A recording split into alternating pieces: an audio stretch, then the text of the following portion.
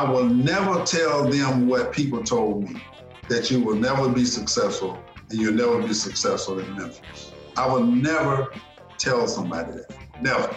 I will share with them that it's very difficult, it's very challenging, and by the same token, if you execute your plan and people accept what you're doing, whatever it might be, then you can be very, very successful. But there's going to be some hard knocks. It does not come without hard knocks. I bet you if you talk to Fred Smith about FedEx, the early days of FedEx, I'm sure he got some stories that you wouldn't believe, how big worldwide FedEx has become to where he got started. So it's always a bump in the road, but you just have to be, to be patient and execute your plan as best you can. And then when there's an obstacle, then make adjustments. This is Sam. Welcome to the show. I'm glad you're listening to this week's episode. Please check out the other episodes already recorded at podcast.sampcoates.com or on your app, Memphis Voices, Navigating the Unexpected. If you like the show, please leave a review, share it with your friends, and also subscribe to it. This really does help get the podcast out. I hope you enjoyed this week's episode. My first day on the job with Isaac was on the plane going into Los Angeles. So it looks somewhat glamorous now, but back then, you were just trying to find your way. So you're saying, I'm repeating what you said. It looks glamorous now, and you can see how things played out, 50 years later, but at the time, it didn't seem or feel that it was just following this clean order, one box after the next. Well, again, that's part of the life that I tell people, especially young people, you don't know sometime where you're going to end up. I never knew I was going to end up at Union Planters Bank. I never knew I was going to end up at the branch that did this with Stax Records. I never knew that I was going to end up working for Isaac Hayes at that time, which Shaft was one of the biggest records and the biggest happenings in the world, that I was going to be a part of that. So obviously I was prepared because I was able to go the next step each time. And the next step prepared me for the next step, prepared me for the next step. That's something that I try to pass on to as many people as I can when I'm talking to them. Just be prepared, and whenever that opportunity open up, be able to take advantage of it. That is great. What was it like flying out to LA? And as you mentioned, that Shaft came out in 1971, so I guess that was why the big tour was starting. Were you nervous about taking on that job? So how'd you feel about that opportunity, since that was a stretch from a career standpoint? And then my second question is, what were those years like being his tour manager for Isaac Hayes in 1971? Can you talk about that as well? It was a tremendous opportunity, and not knowing, let's think about it. A Southern guy, a boy from Memphis, Tennessee, and Isaac and I used to always talk about this. We are from Memphis. We are in Hollywood and Rodeo Drive and Sunset Boulevard and movie stars and limousines and palm trees and swimming pools. It was phenomenal, and you just kind of had to pinch yourself that all of this was going on, and that especially after we got into the campaign for the Academy Award, you meet everybody, because Isaac was a big star. He was a really big star. To be fortunate enough to be a part of that, it was great. Now, I had no experience other than counting money and counting a control situation at the bank. When you go in and audit, and you had to count all the money and verify all of this and reconcile all of this stuff in a controlled environment. And then now I had to go and learn how to do a manifest for a building, a manifest for your information. Is each building has kind of a roadmap of what the facility, the tickets, and the prices, and all that stuff. And you had to learn all that stuff and learn it in pretty fast order. I had nothing we just had to find our way in terms of what actually happened. We had to find our way, and we were fortunate enough to have people that we were interacting with that gave us some guidance. I was reading something about Elton John. Elton John's manager, he's had the same manager for over 50 years. His name is Howard Rose. Well, Howard Rose was one of the agents for Isaac, and he helped me to understand how the touring, accounting, and all of that. I learned that from Howard or his team. So when I was reading a story about Elton John, I remember them showing me all the pictures of this young guy from England named Elton John. And when I'm looking back 50 years now, which I've been in this business over 50 years, you're right in the middle of something phenomenal, and that you didn't know was phenomenal. I mean, Howard Rose was just an agent. I was trying to find my way. He was trying to help me find my way, trying to help Isaac be a big star and travel and touring and all that stuff. And we learned on the fly. None of us had experience. I mean, think about it. We all from Memphis, Tennessee. We weren't doing any of these kind of things that we ultimately ended up doing. And it was a great experience. Were you his tour manager for, was it 2 years or was it longer than that? From 71 to 75. Okay. And then I know the first game for the Southern Heritage Classic, from what I saw, was in 90, right? Yes. So what'd you do between 75 and 90? Is this when you started producing and creating entertainment concerts and festivals? Yeah, I was all over the place. But I was if you look at my career, I happened to be at the right place at the right time for whatever reason. In 77 and 78, I produced 80 plus concerts over 2 years for a group called the Isley Brothers. And I was with them at the time that they were they've always been standard bearers and what have you, but during that time, they were really hot. I mean, really big, and I did all of those. And I'm very fortunate enough to get into that situation. And I can say this now, that was my best experience of 50 years of being in entertainment business, because we had control. It was the Isley Brothers and me. We went to play places and did things. We went to Hawaii to play. We went to Albuquerque to play. We went to Huntington, West Virginia to play. We went to Huntsville, Alabama. We went to Madison Square Garden, to the Forum in LA. Places torn down now called the Sportatorium in Southern Florida. We were all over the place, and we controlled everything. Everything that we did that wasn't an agent or manager or whatever is the Isley Brothers and Fred Jones, and I've never had that experience like that. And then later on, I did shows at the place called the Hilton Hotel, which is right at the corner of Democrat and Airways. We were doing shows there. Lou Rawls, Nancy Wilson, Ray Charles, Tina Turner, Count Basie, Billy Eckstein, B.B. King, John Davidson, Phyllis Diller, just to name it. Oh, yeah, Bill Cosby. I did a whole series of shows there, and I kind of just backed into that one because the guy who was the owner of the hotel liked to do shows and thought it was great, but he didn't know how to do it. And I told him I knew what I was doing, and which I kind of fudged a little bit. But ironically, the first show was Lou Rawls and Nancy Wilson. We did 8 shows there, and 1,100 seaters, sold out all 8 of them in advance. So sometimes, you just get lucky, and I got lucky then.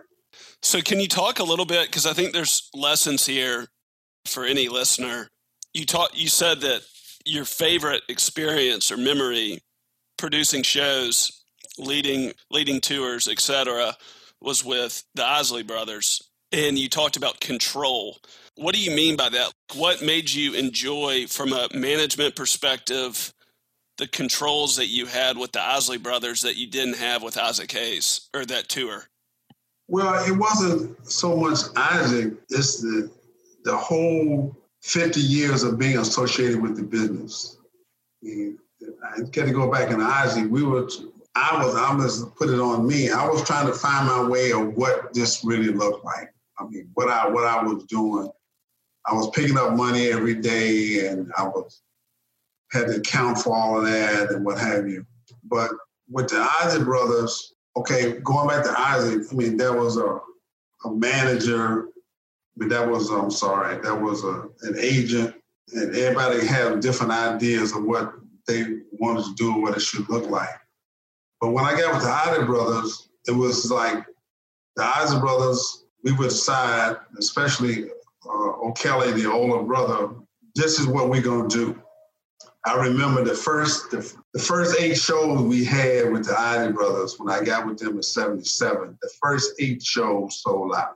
But we had one show in particular I remember was in Jacksonville, Florida. And I called Kelly about 4 days before the show and said, Kelly, I just want to let you know that this, and I'm scared to death now because I just got with him. You know, this is the beginning of this relationship. I said, the show is not selling well. I want to let you know. And we only had sold minimal tickets. And he said, you know what? We decided that we was going to go this route. We're going to do this together. We're going to do the show. Well, a phenomenal thing happened at something in this business called walk-up, which people come in at the last minute and buy tickets the day of the show or the evening of the show. We had so many people at that show that we had to sell tickets in waves. We let a few hundred people in, buy tickets, they go in the show, a few other people come back. So when I said about having control, when I called Kelly and say, you know, this is what the situation is, she said, look, we in this together, we're going to play it out. And that happened. We never would have played Huntington, West Virginia. We never would have played Albuquerque, places like that. I mean, you play all the Houstons and the Dallases and Chicagos and Atlantas and all that. But that was a degree of freedom where you didn't have to worry about what some agent or manager thought about. It was just the decision-making was Isley Brothers, Fred Jones, more or less Isley Brothers more than me, but I was the one that's carried all out. I remember when they went to play the show and set up a show to go to Hawaii the first time. I didn't even go because I had these other shows that I had to promote and I couldn't afford to go way to Hawaii. Not as easy to do shows like we're doing this interview today. That wasn't in 77. All of this stuff that we take for granted wasn't even around. Even when I started the Classic in 1990, the internet and social media and all that was not around. So that's what I meant about having that degree of freedom and support. You know, it's always good if somebody supports you and say, okay, we in this together, whatever happened, you know, and don't worry about it. It wasn't like I was going to say, oh my God, what has Fred gotten us into? He don't know what he's doing. I thought he knew what he was doing. None of that even came into the conversation. Again, that was a historical moment that I've never been able to experience since then. It sounds like the way you've always had a learning mindset. Nobody's ever got it all figured out. It sounds like y'all had very clear communication. There was a lot of trust. You know, you knew more after the second year and the third year than you did the first year or the second year. And that's probably, it sounds like, still the way you're living today.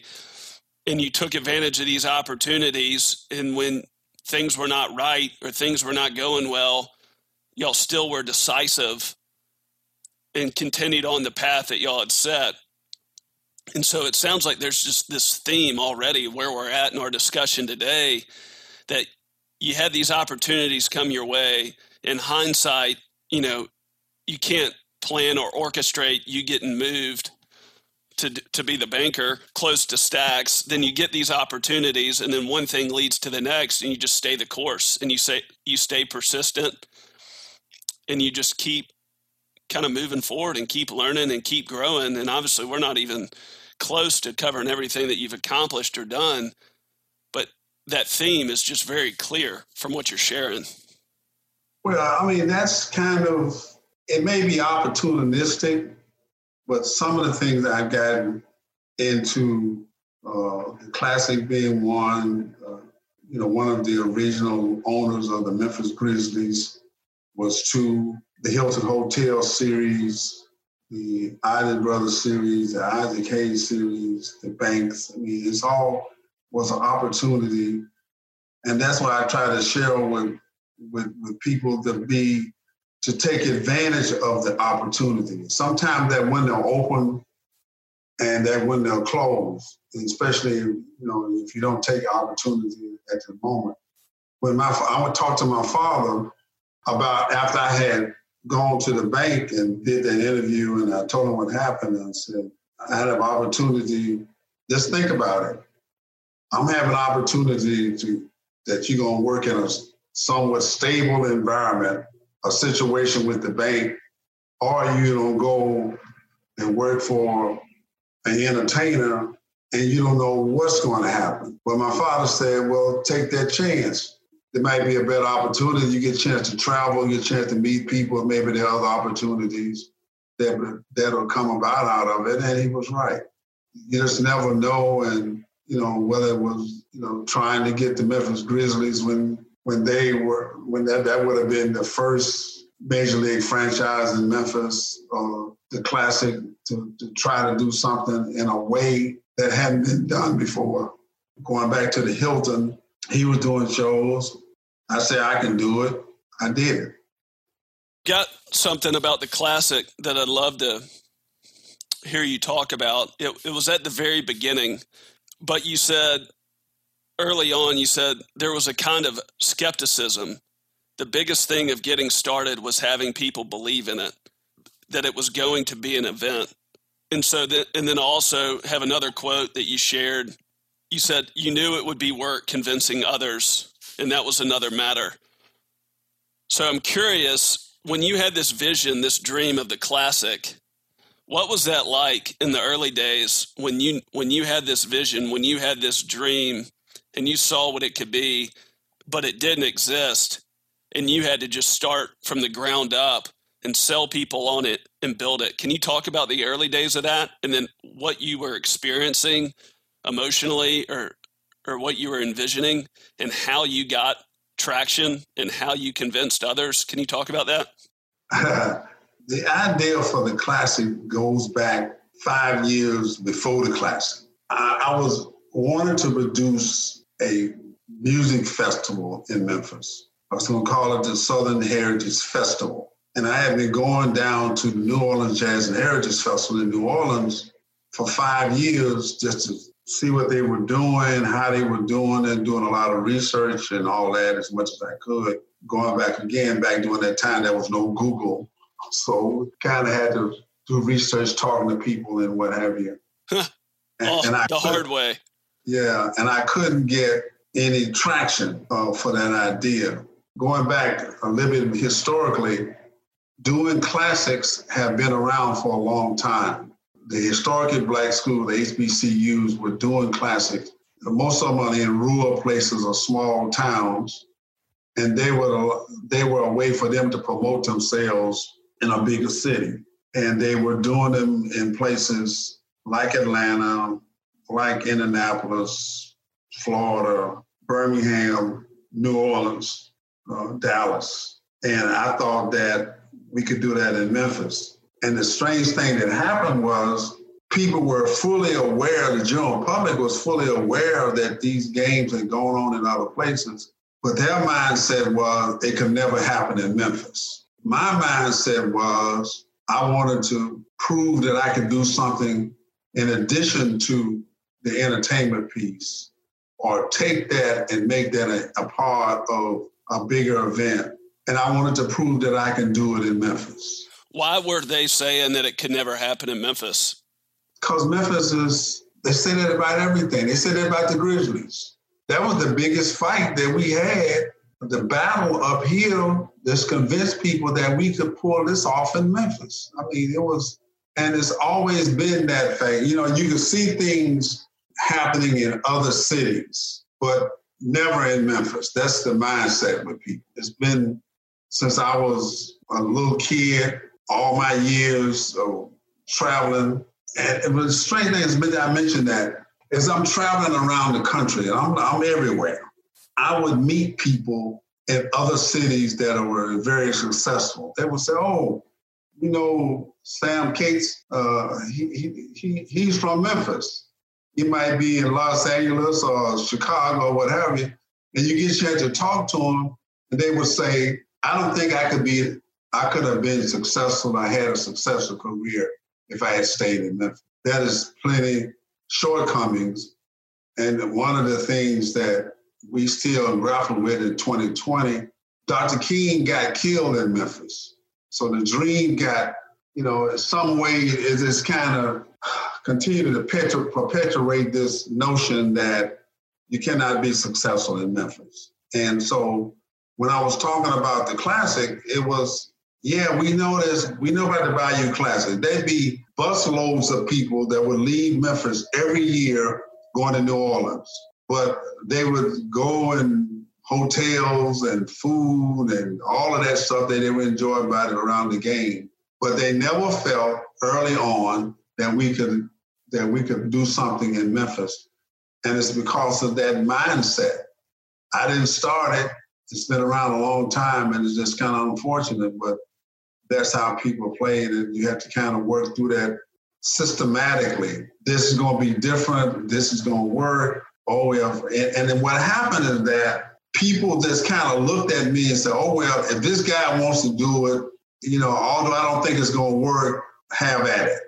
You know, that's kind of just stayed out of my way for a long time. So I've read a quote from you where you said, your dream was to always do something like this in your hometown, and that's the hardest part. So I guess what you're saying here is that with the negative mindset, with the glass half empty, just thought process and how a lot of people communicate and always think about why something can't get done. By this point, you had traveled all around the country. You had put on tours, and you had run operations for some of the most well-known entertainers in the world. But there was something deeper to you that made you want to endure the negativity, or made you want to create the hope and the vision and the optimism before anyone else really saw it or believed in it. But there was something inside of you that you wanted to push through and create. And I guess that's why you said before that it would be difficult to do this in your own town. Am I getting that right?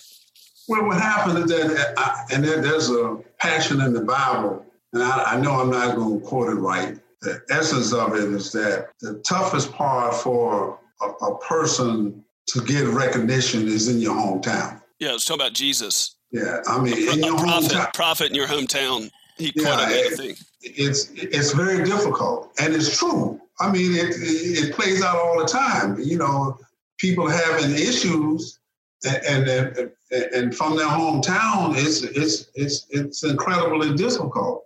Me being from Memphis, hometown guy, graduated from high school and went to 12 years of Memphis City Schools and University of Memphis, and working at the bank, and going back even further, way back when I had a paper route with the Press Semina. I mean, I grew up here.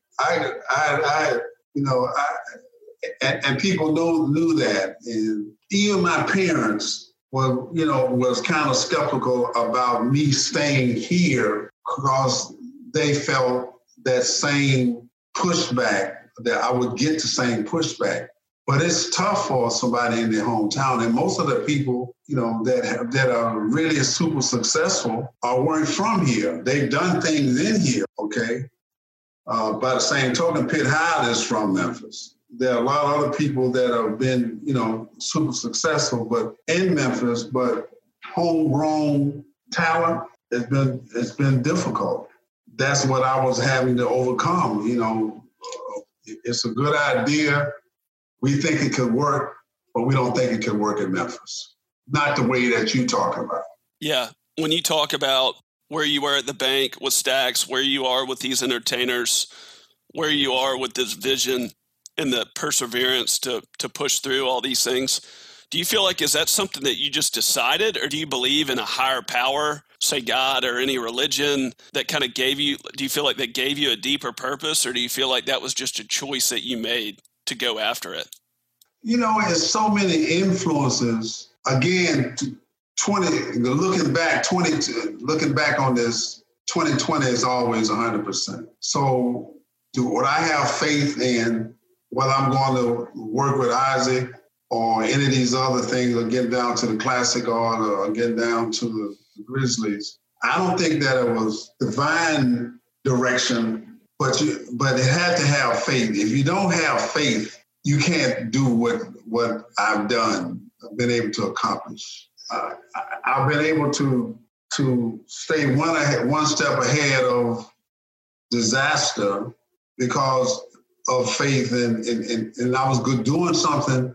And let's think about this now. I was doing something that was, thinking about it, that was constructed for me, and it turned out to be for my family. It turned out to be for the community. So if you didn't have the faith and the belief and the trust, that God would have with all of this, you look back, how did I manage to survive all these storms, all these disasters, all of these things? And the other part of it too, the people in the community in a way believe that I should be doing something, I could be doing something, and encourage me. When I failed in college, my parents and other people are saying, well, just keep trying, keep at it, so you have to have faith in God in order to do what you're doing, because sometimes, the day could be this pretty sun shining, and on the flip side of that is just darkness, and you got to believe in something. What do you think about music, entertainment, confidence, creativity, being a man of vision? What do you think about you uniquely in the way that you are interested you to take on these opportunities, and then to learn, obviously, to have the gifts and skill sets, ability to manage money, but then to manage tours and productions of, entertainers, but then to bring it all together to create a community-wide, more than a community, regionally and nationally recognized event that combined culture, tradition, history, music, football, sports, food, drink, etc. What is it about you that gave you the passion and the interest to bring all those things together to make this successful? There's two parts of that. One of the things that was a blessing for me is that being able to travel and to see other situations in other cities around the country. One in particular was in New Orleans, a social aid and pleasure club called Zulus. If you think about Mardi Gras, and you think about the most prized throw, they don't throw them anymore, it's the coconut, people in blackface and what have you. But I got really close to them to see how significant an event plays into a community, or an organization plays in the community. Now, they're way over 100 years old, but I saw firsthand the passion that when the Zulus are doing something, especially their ball, especially the parade, they created the London Gras Festival. And I was right there when all of that was, the London Gras Festival was created, to see how that could impact. And I would always stand in the convention center as we were doing the event and say, man, I want to do this in Memphis. I was always skeptical that you wouldn't have the same passion that they had, but then again, they have over 100 years of that. They've had something that they work from. But the point I'm making is that I watched that closely and wanted to replicate that some kind of way in Memphis and to get over the negativity of you can't do it. And fast forward, last year, which was 2019, we had an event at Graceland, black tie, very elegant event, but people came together in a very special way. They didn't even want to leave to go home. It was this, but that reminded me of Zulu and the Zulu ball, how people had that kind of passion. Now that was 30 years in with the classic, you know, that you have that kind of passion, but you knew that if you could get it right and that we could stay the course, that we could get there. But you can't promote or buy passion for something. If the community don't want it, you can't buy it. You can't fake it. You can't whatever. You just can't. It just doesn't happen. So over time, it has taken its, you know, with the classic, it has taken its own course.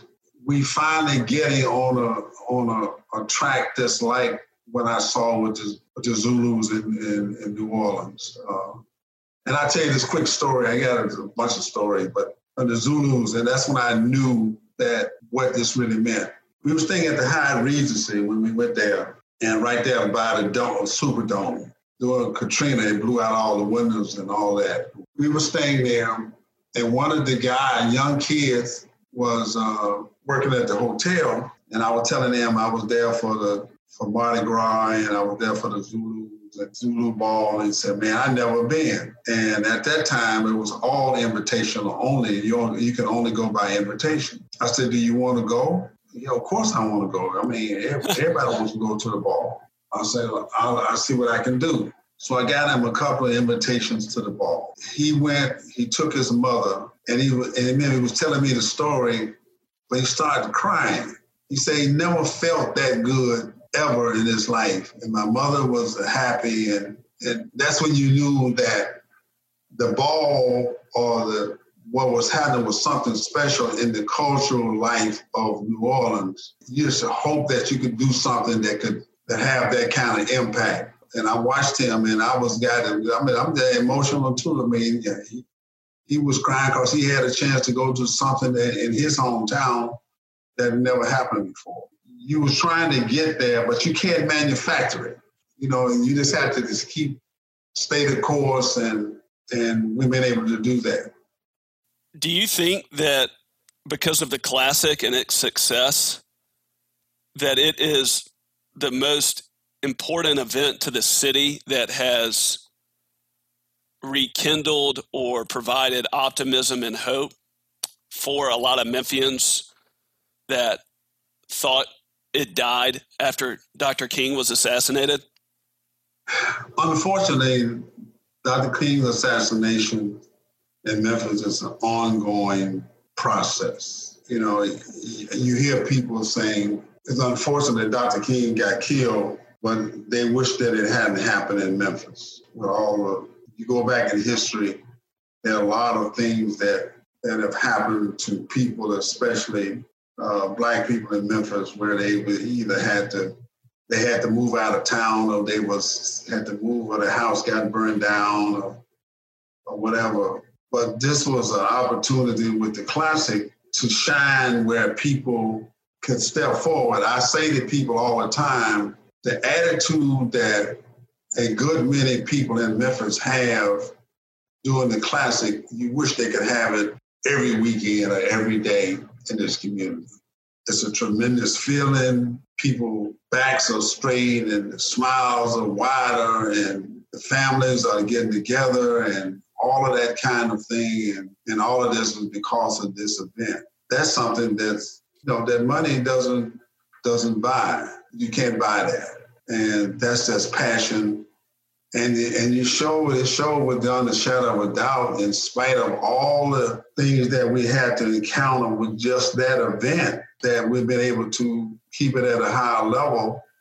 You have to understand, whether it's the classic, whether it's Memphis in May, whether it's the Grizzlies, University of Memphis, football, basketball in particular, I think that negativity that people in Memphis have about themselves, they want the Memphians, we as Memphians want that to subside.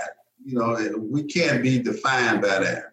In spite of all the things I said, all the difficulties that I may have encountered and along the way with the Classic, it is still successful. And people in Memphis are proud of that, you know, because they can point to the success of the Classic in Memphis. That's something that they can forever be proud of. What advice do you have or what thoughts do you have to continue to break or eliminate the negativity and the pessimism here in the Memphis community? And where would you like to see the Classic 20 years from now? I answer the last question first. I don't know where that's going to go. I think that COVID-19, we're dealing with something that we don't know where things are going to go, or what's going to happen, and what's going to be on the other side. Hopefully, the Classic will be able to survive, but only time will tell what that's going to look like on the other side of this. What was your first question? I'm sorry. What advice do you have, or what are your thoughts on what we can do here in Memphis to break or eliminate the negativity and the pessimism that you've talked about, that you've pushed through?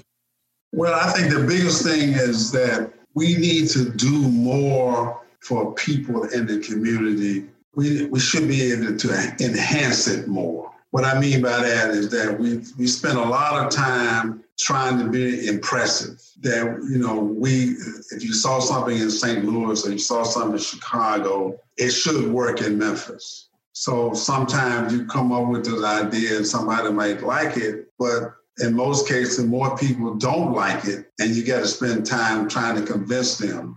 My thing with the Classic was, I'll be here next year. And I still want to give you things that make you happy. A good football game makes everybody happy. Battle of the Bands, halftime makes everybody happy. When we started the Classic, there was no tailgating. Tailgating has got to be a phenomenon over the last 5 or 6 years, where it goes nationally. But people are tailgating for everything. We had a fashion show, which this year in 2020, be celebrating 30 years. So we given people what they wanted and then tried to enhance those experiences as we went along. Not trying to come up with something that because it worked someplace else, we'll assume that it should work here. So we'll move in all kinds of directions trying to almost like be impressive, but the thing that will make it Memphis, I think, a better place is that we need to do more to help people in their daily lives and get them something they can handle. They can handle the Classic. It's not a stretch.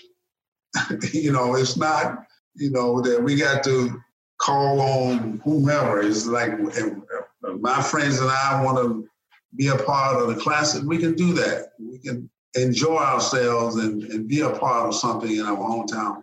And you can't ever forget or diminish the fact that everybody wants to have something successful in their hometown. Everybody, whether you attend it or not. People that live in Arlington or Germantown or Collierville are impressed with the Classic because it is successful in our hometown. In spite of all the things, some of the things you can't even talk about now.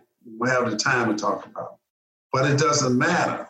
It's 31 years in 2020, and we're facing something that's bigger than whatever has happened in the past called COVID-19.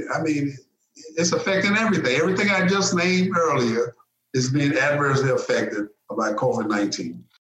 Right now in this season, you've gone through so much, you've endured so much, you've endured things that were uncertain, or you've endured things that you didn't know kind of what the outcome's going to be. What have you learned, and how do you apply that right now with the Classic? Obviously, with the Classic, you've got 2 universities. You don't know what those universities are going to feel comfortable with. You've got this stadium. They haven't really finalized or had communicated a clear plan on what stadium regulations are going to be. You've got a golf tournament. You've got a beauty pageant. You've got tailgating, et cetera. Like there's so much unknown and there's so many moving parts. You know, we could just go into a podcast alone about all the preparation and all the work and all the time. So there's so much ambiguity right now. But what have you learned to give you peace amidst all the unknown? And then from a leadership perspective, what have you learned and how are you applying that today to stay the course? Two things. One is to be patient, you know, just to be patient. And two is to be objective. I don't inject my personal feelings into the decision making that I have to make. I to get all of the information. I've started early on this year at the outset of COVID-19, gathering information to make an objective decision when the time comes. And like you said, you got the schools, you got the city, you got the county, you got the state, you got the national, you got the NC2A, federal government. I mean, you know, all of these will play a factor. But what I'm doing is to try to be objective, take the information and use it objectively and to try to make a decision. And unfortunately, that decision hasn't been made by entities because just in Memphis and Shelby County, they have a 3-phase plan. Just started plan 2 a week ago for 21 days.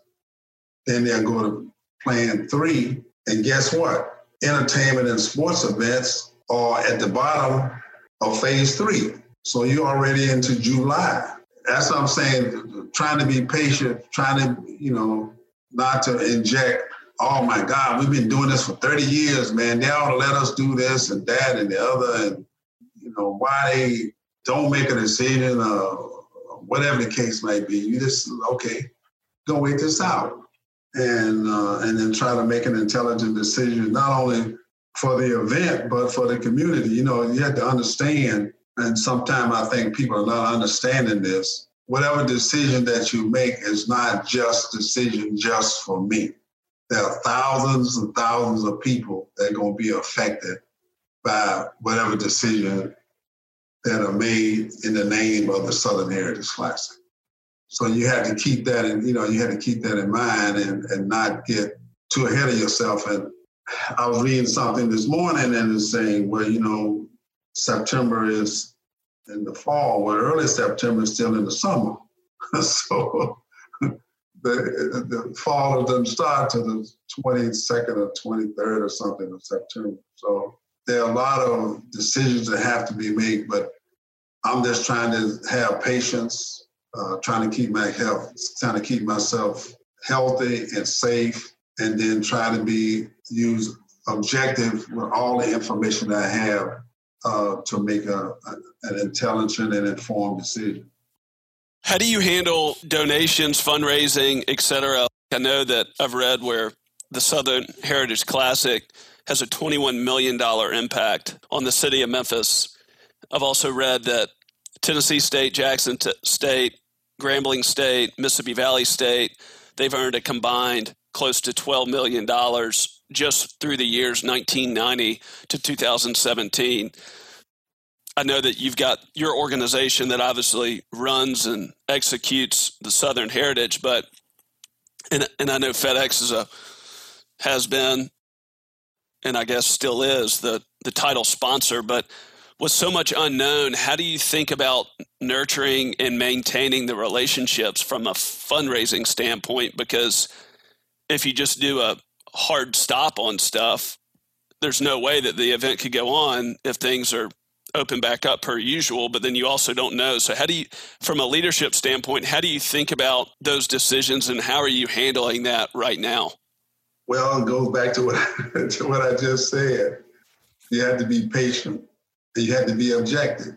You know, you have to gather all this information. And again, the community involvement, the sponsor involvement, the school involvement, all of that is going to play a part. And I really don't control any of that, any aspect of it. But I'm gonna have to be patient. I can't move up 2 weeks from now to this afternoon. It all has to play out. And so I got to be patient enough to allow that to happen. Now, what happens on the other side of this, that's going to be the real test, not only for me as an event, but a lot of small businesses in particular are having to go through that. And for the Classic in 2018, the weather, we had to cancel the football game 15 minutes. Well, the lightning came 15 minutes before the start of the game.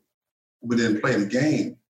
That was a tremendous financial hit. And depending on what happens this year, we have to weigh it out. So that's what I'm saying. We have to be objective and patient to see how things go. And you hit on a very good point. How what are you going to do? And I'm trying not to get way in the future of this. I'm not trying to get on the other side. I'm not trying to get in the fall. I'm not trying to get there yet. I'm not there yet. I'm here. What happens the latter part of this week and the next week and the next week to try to figure all of this out. And it's so volatile that it changes every day. So what I might see today, tomorrow, it could be another consideration. And everybody's trying to work it out, and I got to wait until it's worked out. There's this amazing theme that through all these interviews I've done, and you've touched on it, every step of it so far. But regardless of how your first college experience went, you went back and you finished and you worked hard and you grinded it out. B, it doesn't make sense just based off the way that you described it. The bank, they hired you the first time. Second time, they didn't follow up with you, but then this opportunity became available with Isaac Hayes.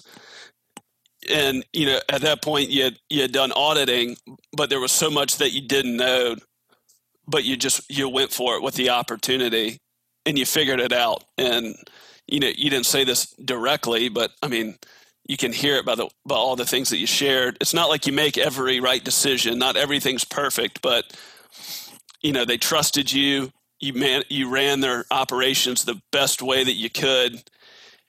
And you were always learning. And then you went on with the Isley brothers and you talked about, it sounded like you had more confidence to tell them what you thought was needed. And then y'all had trust within y'all's relationship. And that was one of the reasons, from what it sounded, that was a successful relationship. And some of the things that you had there with the Isley brothers, you had just learned after, being with Isaac Hayes. And then you take on with the hotel downtown and those events, and you're still learning, but in all this experience is just accumulating. And, then obviously you start the Classic and you had this purpose, you had this vision, you had traveled the country, you had seen all these other events, you had grown up, you experienced the time when Martin Luther King was assassinated. You had this vision of culture, of progress. You were able to persevere through the naysayers. And then you launched the Classic and it's incredibly successful. And then, even just skipping forward, we're all the way here to today. And now you're facing something that nobody knows exactly how to handle it. Nobody knows what the exact outcome's going to be, but you're talking about being patient. There's lessons here from what you're saying about having peace in the unknown, and you're taking it a day at a time. And I think it's just these are just wonderful interviews, and your interview is such a gift to any listener, because oftentimes we struggle with stuff, or we're worrying about the future, or we're trying to figure out what it is that we really believe in, to work hard, et cetera. But there's no perfect plan. And it's like, just keep showing up each day and trying to do the best you can and make the most of it. And then to some degree, it sounds like in some form or fashion, you'll look back like on the way that you've reflected on your career, and by taking each day at a time and trying to do the best you can, it'll add up, and it's going to make sense with hindsight 2020, but it's not that way on the front end. And here you are after, having the Classic for, 30 years, and now you're dealing with something again. But you're teaching and communicating the lessons and the principles that, you've learned throughout your career, and it's just another iteration of it.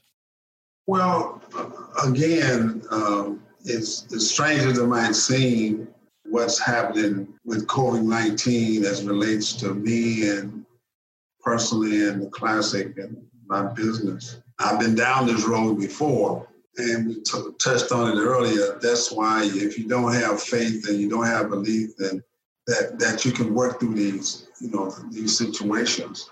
You've been there before.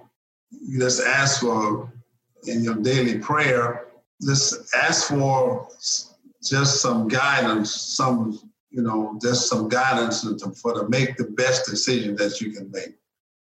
And you make decisions and things don't always work out. You don't say, oh my God, I shouldn't have done this, I shouldn't have done that.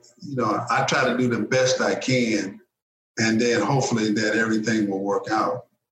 And if it doesn't, it'll leave me in a place where I can figure it out even then.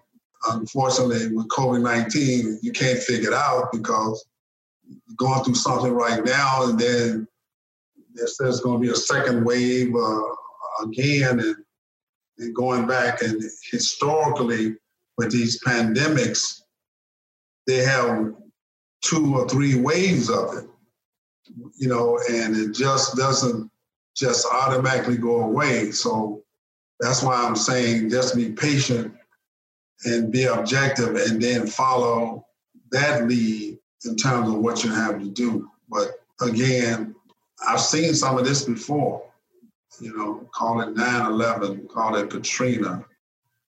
I've had concerts where storms have come up, it seemed like out of nowhere. And we had a concert down at the Lander Center. Storm came up in the afternoon, knock out all the power. The power in the area comes back, but guess what venue did come back? The Lander Center. So we can't do the show. We got to get a generator because the show is going to Dallas the next day, and they had to rent a generator just to get the show out of the building because there was no power in the building. So you faced tough times before, you don't like it, but you just have to have trust and faith in what you're doing, that you're going to make the best decision that you can make and move on. So you can't make the decision when you don't have all the information. Some people call me and say, what are you going to do, Fred? There are a lot of more steps above, as they use this term today, pay grade, to make a decision that's going to impact me, and then I'll figure it out from there. Because it won't be the first time I had to figure out something. Going back to the Otter brothers, they made a decision. Show not going well, man. I just want to let you know that was the first step, to let Kelly know that the show wasn't going well. Well, the first 8 shows we did sold out, and Jacksonville was one of the 8. 4 days before, it looks like a total disaster. So I'm saying somewhere along the way, even with this, if we start making rational, objective decisions about what we have to work with. And every day, unfortunately, I hear about somebody that I've known very well for many years that passed away during this time. Wow. So it's all real. This is not something that affects them or y'all. It affects me and the people that I know. And so there again, it just pushes me to make truly objective decisions and be patient about what I'm doing and what I'm hearing, and before I move forward. And that's with anything. I'm not quick to jump on the proverbial bandwagon. I'm going to try to think it out, ask questions. And as I tell kids all the time, when I started the Classic, there was no internet. There was no Google, okay? Even if you can't spell the word, you can put in part of the lettering and it'll spell it for you. And whatever you search, that'll give you an answer. So I've been able, to work through stuff, for a long time, and I will continue to work through this as we move forward. Yes, sir. I got one question real quick, and then I got a question to end on. My first question, I meant to ask you this earlier, but you talked about when you called one of the brothers with the Isley brothers and told them this was not going well, but then y'all sold it out because of walk-ups. What did you do, or how did you execute that? How did you make that happen? What did you do to create all those people to walk up and then where you sold out those concerts? How'd you handle that? Well, it's two different things. I might have two different situations. One is that we had total belief in the process, and he had total belief in me. This is what we're going to do. We say we was going to get into it, so we're going to stick to the stated course. And that's what you need, especially when things are ongoing right. You need someone to steady the course and go forward there.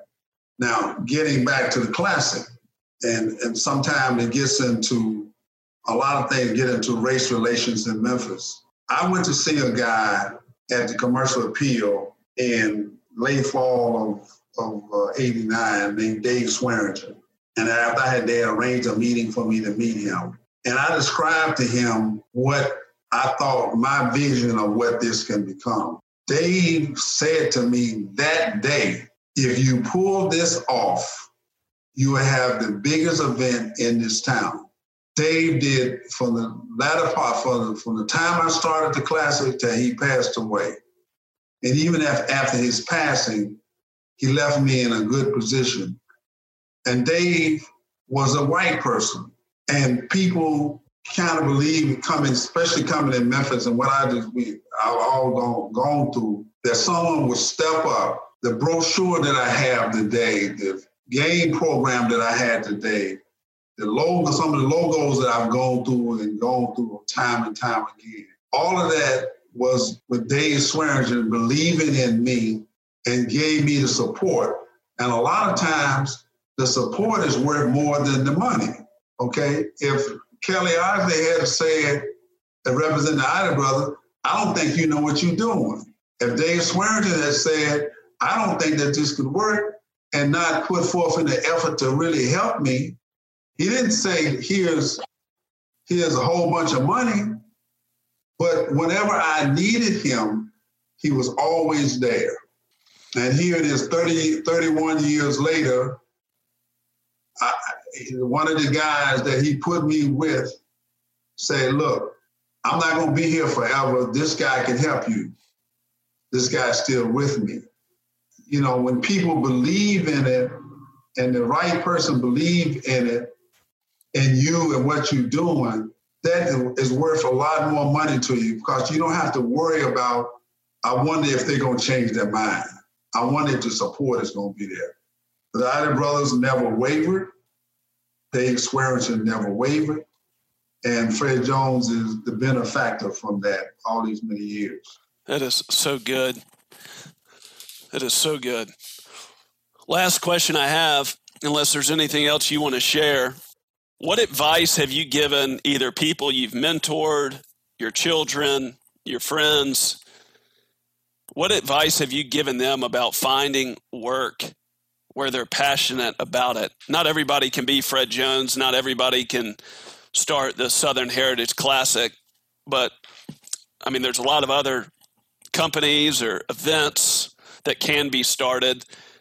And then there's also a need for teams to be committed and passionate about the cause. So what advice have you given your children or others about finding something that they believe in strong enough to where they're going to endure all the unknowns and setbacks and things that you've dealt with? You just described it.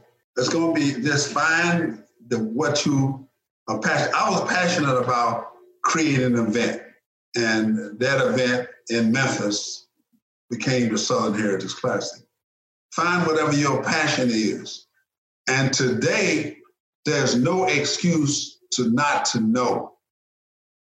You have Google, you have all the social media, you can find whatever I mean, the news every day, if you go to social media, you get all the news. So you have no reason not to know. And the thing about it, once you decide, say, look, I want to try to do this, whatever it might be, then go do the research, get as much information as you can, talk to people. And the one I can say that 100,000 times if I had the time to do it. Talk to people and gather as much information or insight as you possibly can. It's like a passion with Julius Caesar, that a lowly soothsayer said, beware the eyes of Mars. He says, well, what do you know? You just a lowly soothsayer. We all know what happened after the end. I'm just saying that you can gather the information and insight on something that you have passion for, and realize that it's a lot of work. There are going to be some shortcomings, and you can make the adjustments as you go along. But get as much information you can from all sources. And sometimes, I know for me, I'm talking to people even about this year. I've been talking to people everywhere. What do you think? How do you think? How this? Let's get the information. But in closing, I try to always encourage people. I will never tell them what people told me, that you will never be successful and you'll never be successful in Memphis. I will never tell somebody that. Never. I will share with them that it's very difficult. It's very challenging. And by the same token, if you execute your plan and people accept what you're doing, whatever it might be, then you can be very, very successful. But there's going to be some hard knocks. It does not come without hard knocks. I bet if you talk to Fred Smith about FedEx, the early days of FedEx, I'm sure he got some stories that you wouldn't believe, how big worldwide FedEx has become to where he got started. So it's always a bump in the road, but you just have to be, to be patient and execute your plan as best you can. And then when there's an obstacle, then make adjustments. Yes, sir. This has been just such a great conversation. So many lessons. Thank you so much for just who you are and what you've done for our city. Thank you for all the wisdom that you've shared today, and you've done it throughout your whole career. And I just want to wish you and your family a happy Memorial Day. And also, I just want to say, I thought it was was very subtle, but just how you talk about how you live with celebration and appreciation for our veterans and things like today. You try to live that way every day. So that was a nice, subtle encouragement, but I didn't want to overlook that as well. Well, again, I try. I do that every day because this is a personal one, and it might be a little tough for some people. I got a call yesterday from a guy that I knew who was very supportive of me. He passed away, and I had the opportunity to tell him how much I appreciated him. He was sick at the time, but it made both of us feel good that we could share the fact that I could say to him, I appreciate your supporting me and being there for me. And I just said that because you just never know. And when you have the opportunity to say to someone, thank you, I appreciate you, we need to do it every day. Because we all have gotten into a case where, I'm going to call Sam. We'll send Sam a note. A week will go by. So in the moment, I try to stay in the moment as much as I possibly can to say to you, I appreciate you today. I appreciate the veterans today, and not have to wait till next Memorial Day to say what I need to say each and every day when opportunity comes about. Yes, sir. Thank you. My pleasure. Hey, everybody. Thanks for listening. I hope you learned at least one thing today that you can apply to your own life. If you like the show, please make sure and leave a review, and be sure to tune in each week as I'll be releasing a new episode. Hope you have a great day.